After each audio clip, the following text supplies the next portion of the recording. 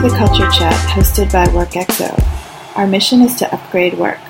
Find out more about our Workplace Genome Project at workxo.com. And now, over to our host for today. Hello, everybody. This is Charlie Judy, founder and CEO of WorkXO.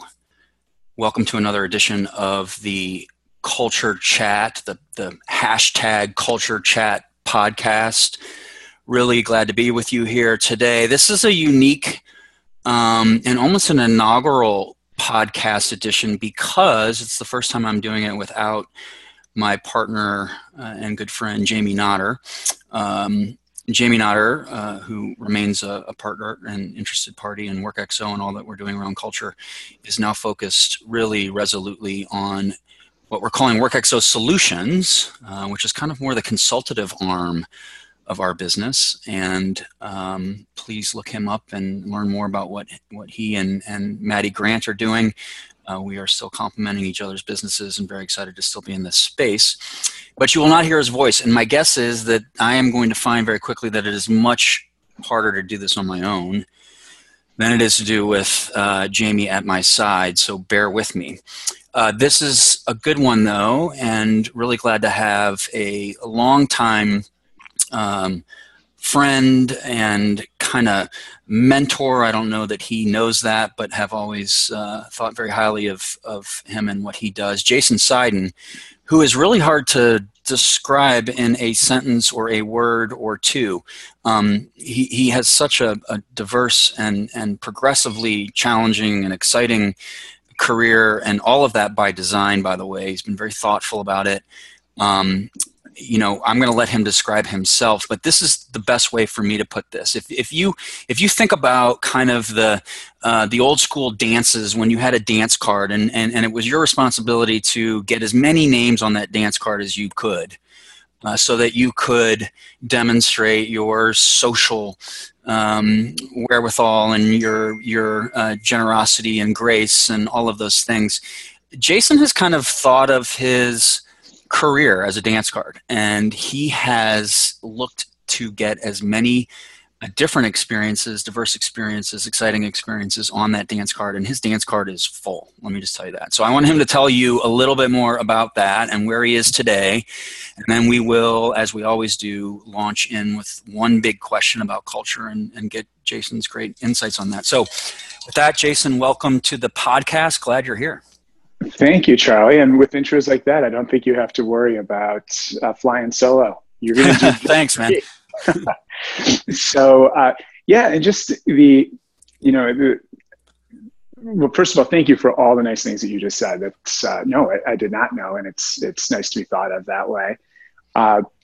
It's also interesting to hear other people's takes on my career. I've definitely amassed some different experiences, but always with some clear themes. I think we live in some really interesting times. And, if you think about the last 20 years, we've seen some huge shifts with the available technologies and the economic conditions.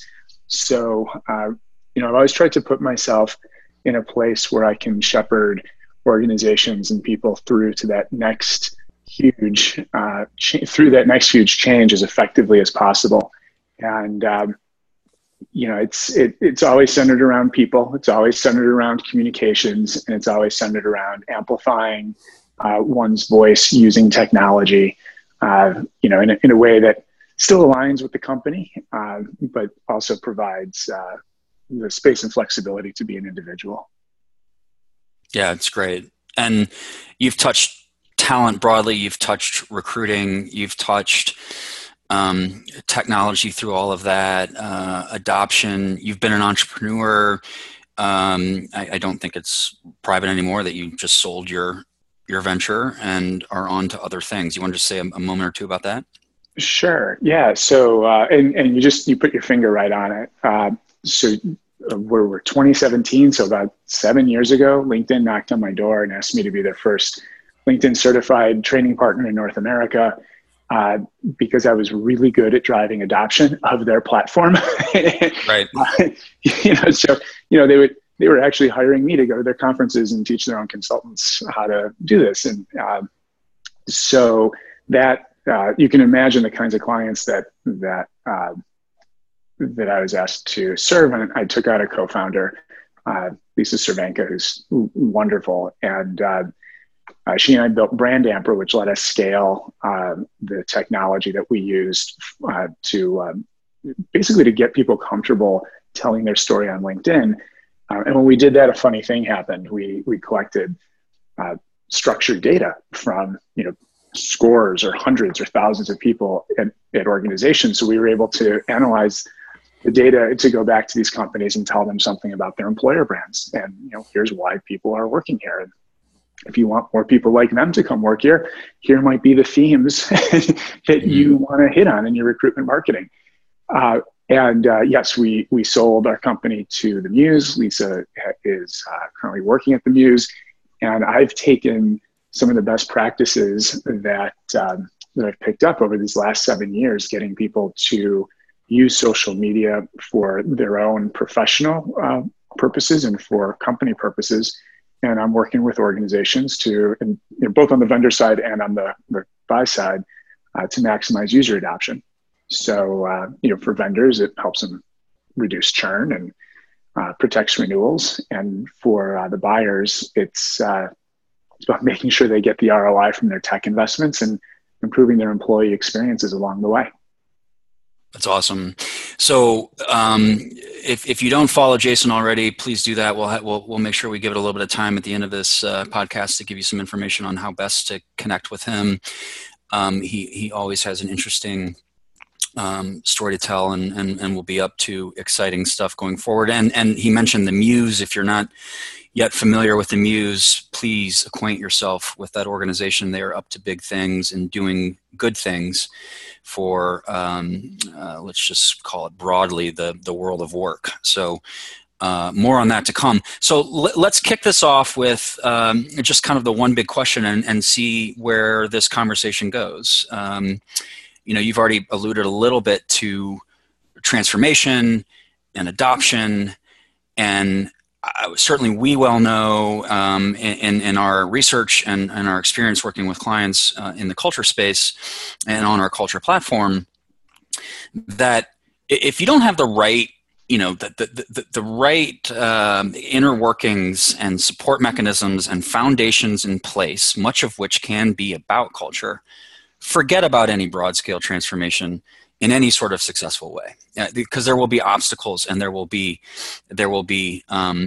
frustrations and there will be missed opportunity and sub-optimization and all of those things. And we won't talk a lot about necessarily the platform and how that may help with it. But I've really given your perspective. I think the audience would love to hear more, Jason, about as you think about broad scale transformation, what are some of those must-haves, whether they be cultural or behavioral or action-based or whatever, that organizations really need to make sure they get through those broad-scale transformations with success? You're not kidding. When you say one big question, you mean one big question. That's a monster, dude. I mean, it was almost a run-on sentence. Oh, I love it. It's my kind of question. Just big and meaty and let's dive in. Juicy. Yeah. Right? So there's so many ways. There's so many ways you can take that, and I think, there's a lot of stuff that runs through my head, and I imagine me listening as a listener to this, wondering, oh, is he going to talk about leadership or is he going to talk about infrastructure? And I think there's conversations to be had about all of this stuff, but I think at the core, a successful transformation requires humanity. It absolutely requires a sense of humanity. And now that's going to become a lot of very concrete things that people have to do. But, at the basis, change is hard. It makes people very uncomfortable for a lot of reasons, right? For one, you just don't know what to expect. There's ambiguity about what tomorrow is going to bring. Number two, you have a way of working that you're good at, and now you might have to have a way of working that you're not good at. And that's hard enough, but it's super hard when you have to do that in front of other people. If you're a manager or an executive, and do you really want to be worse at technology than the people working for you? Like, how do you reconcile your authority with the fact that you're asking your junior folks for help? It kind of messes things up. So this sense of humanity, I think, is really, really important, because no matter what your role is, no matter what you're actually doing, you as a human being are experiencing the same kinds of stresses around change that everybody else in that company is experiencing. And the minute we forget that, things just start to get more difficult than they need to be. How do you get an organization to stay focused on, maybe even just to recognize the importance of having that sense of humanity? So we talked about at Brand Amber, we would talk about this concept of bold transparency, and it was so important. We used it within the context of driving user adoption of technology, and which is a subset of change management. But you mentioned before, I have a career that has spanned different areas. Like I've done, you and I know each other back from the days that we were both doing culture work, and I've spent time assessing leaders. And this notion of bold transparency is, it's actually far bigger than the user adoption stuff that we use it for.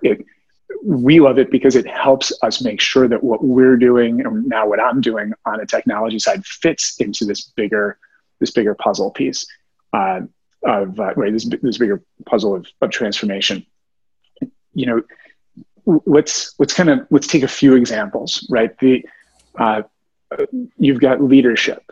Leaders going to stand up there and they're saying, we're going to transform. We have to be a different kind of business, or we're acquiring this other organization. We're going to be putting these two things together.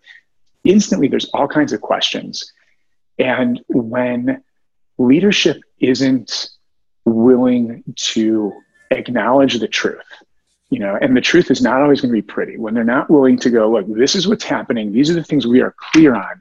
These are the things we're not clear on yet, but we've got a year, right? Or whatever the time, right? But this is how we're going to get clarity. If they're not willing to say, this is what we know, this is what we don't know, and here's what we need you to do so we can fill in the blanks, what happens is human nature takes over and people go fill in their own blanks. And now you have a mess, right? Because now you've got all this communication, surface tension that blocks real communication. And if I'll give a quick example, if you don't mind. Please.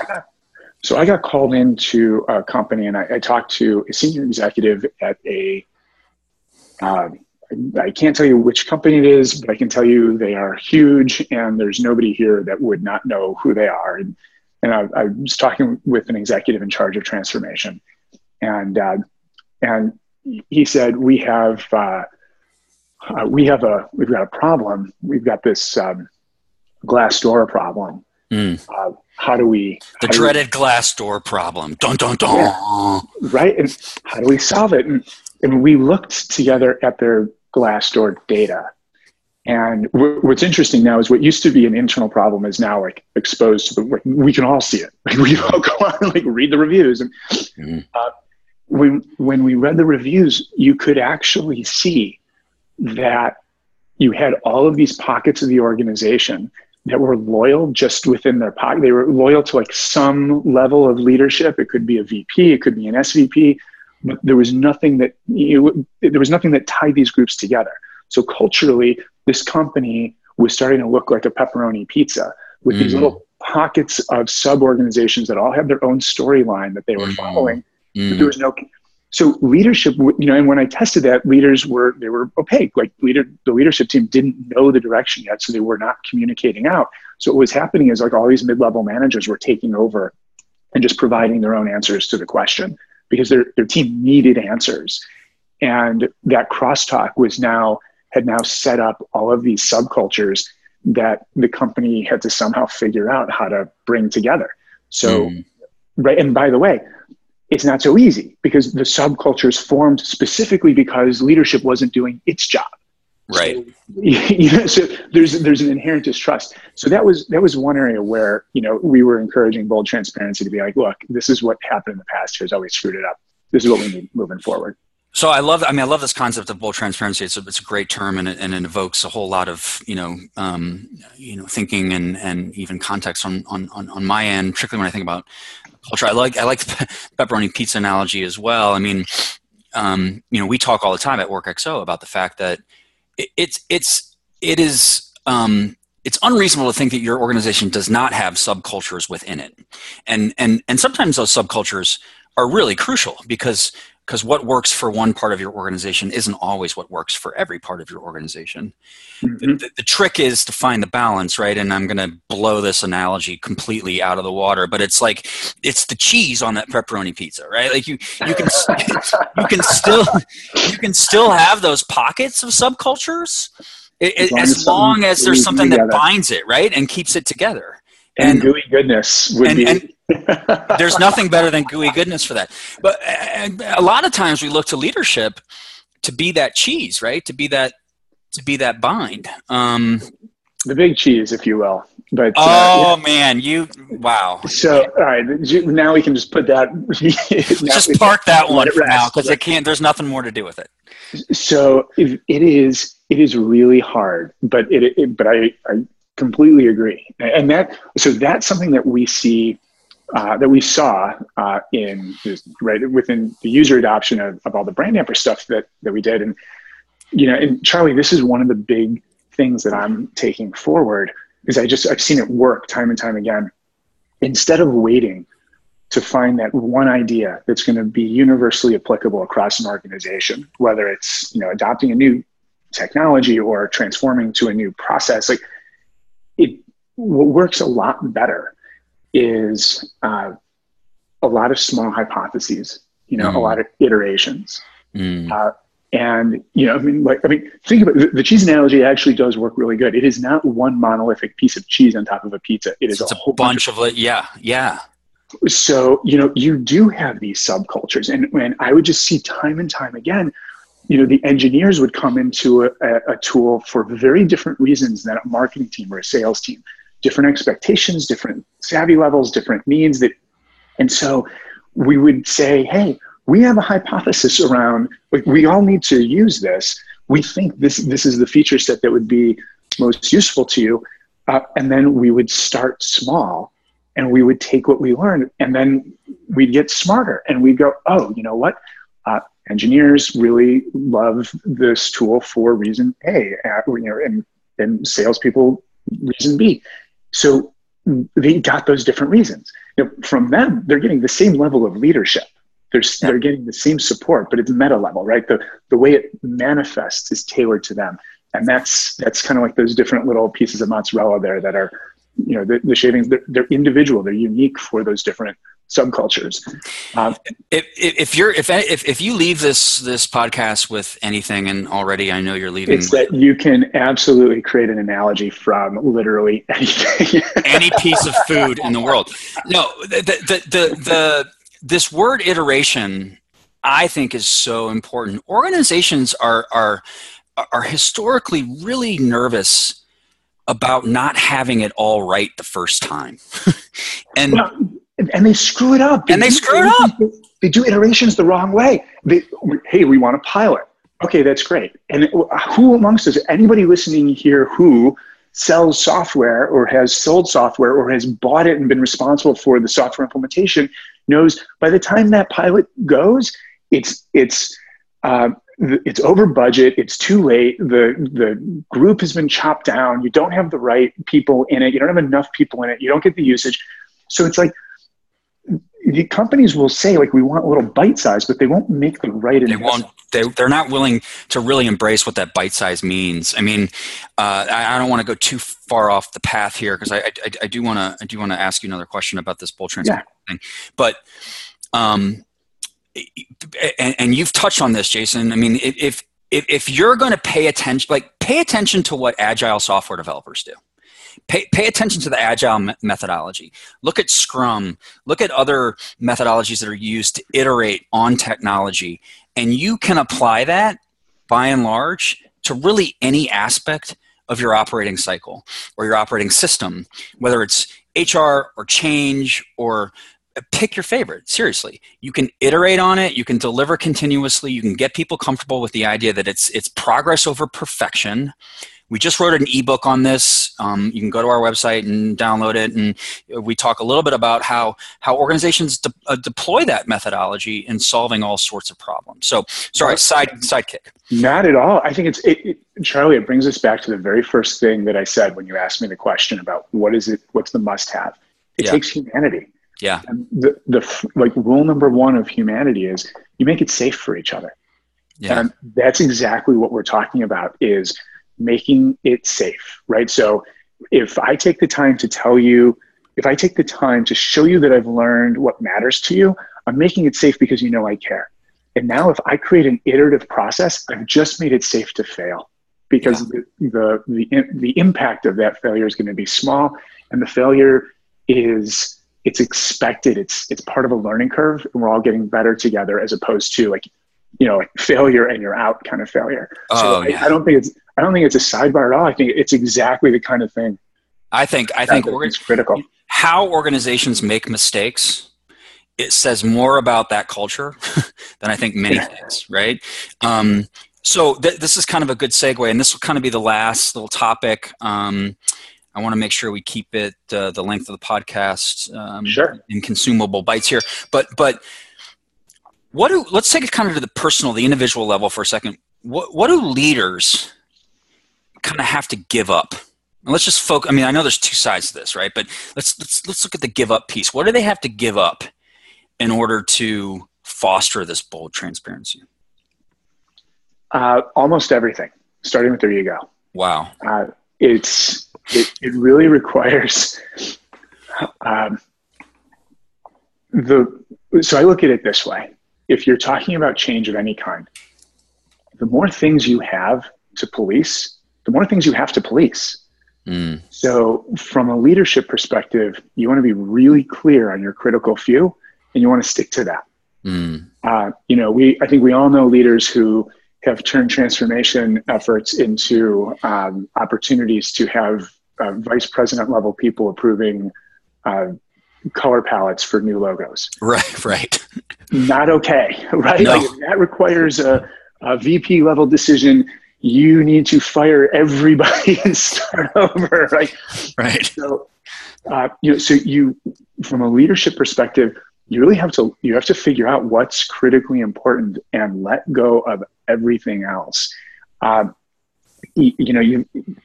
ego is it's front and center with that. Like when you have change going on, you need to celebrate a lot of victories, right? And you as a leader, you're going to be feeling out there. You're going to be feeling lost in space. You're going to want to get some of those accolades for yourself. Nope, you got to pass those to your team, because whatever you're feeling, they're feeling it 10 times more. So you've got to say, hey, you know what? I'm gonna give credit to my team. I am going to take the hit when there is a problem. If you're going to have an iterative process, you can't expect perfect. Like you're going to have to let go of your own perfectionism and need for security. So one of the things I like to say, Charlie, is as a leader, your job is to hold the stress for the team. I like that. Right. Like that's what you do. So what do you have to give up to do that? Well, nothing shy of any sort of sense of personal safety. Right. Right? Like you're holding the stress for an entire organization. Your ego is gone. So you just need your own critical few. You're going to pay attention to that. You're going to get on your mantra. You're going to step into conflict. Conflict creates stress. It creates ambiguity. So if you're holding the stress, it means you need to clear ambiguity and stress for everybody else. So you have to proactively go out there and look for things that aren't maybe going right. And you've got to be the one who's asking the hard question, saying, is this right? Did you do that right? I don't think this is correct. And you need to stand there and let that person rail at you and be upset. And you go, hey, look, we're going to figure this out together. I don't know if it's going to be okay or not, but maybe it was me, maybe it was you, but we have to work through this and get clarity. And just think about what that takes. Like it means you literally have to give up your sense of personal safety. You're constantly going to be putting yourself in situations that feel dangerous. And the equation here, which makes all of this so complicated, is that what you just described. We started with this whole notion of humanity, and the behaviors that you just described are unfortunately in our imperfect lives as human beings not necessarily programmed in our DNA, man. I mean, like, it's stuff that you got to work on. It doesn't, you know, it doesn't have to be complicated, and it doesn't have to be hard, but it takes work, right? It takes attention and intention to make it happen. So lots to think about here. Really, really powerful stuff. I appreciate your kind of lighting the fuse on some of this stuff for us. I wish we could talk longer. If people out there want to connect with you and or follow you and learn more about what you're doing, how do they do that, Jason? JasonSeiden.com. You can start on Twitter, just @Seiden, SEIDEN. Awesome. And I can't thank you enough for being here. Guys listening, thanks for paying attention and downloading. Share it with others. You can find us on Podbean and iTunes and just the World Wide Web in general, certainly workexo.com. We'd love to talk to you about culture and how we measure it and how we analyze it and how we help organizations activate it, how we help them get intentional about it. I'm Charlie Judy signing off. Please pay attention because we'll have more of this stuff coming down the road soon. Thanks for being with us today, guys. Thanks, Jason. Thank you, Charlie.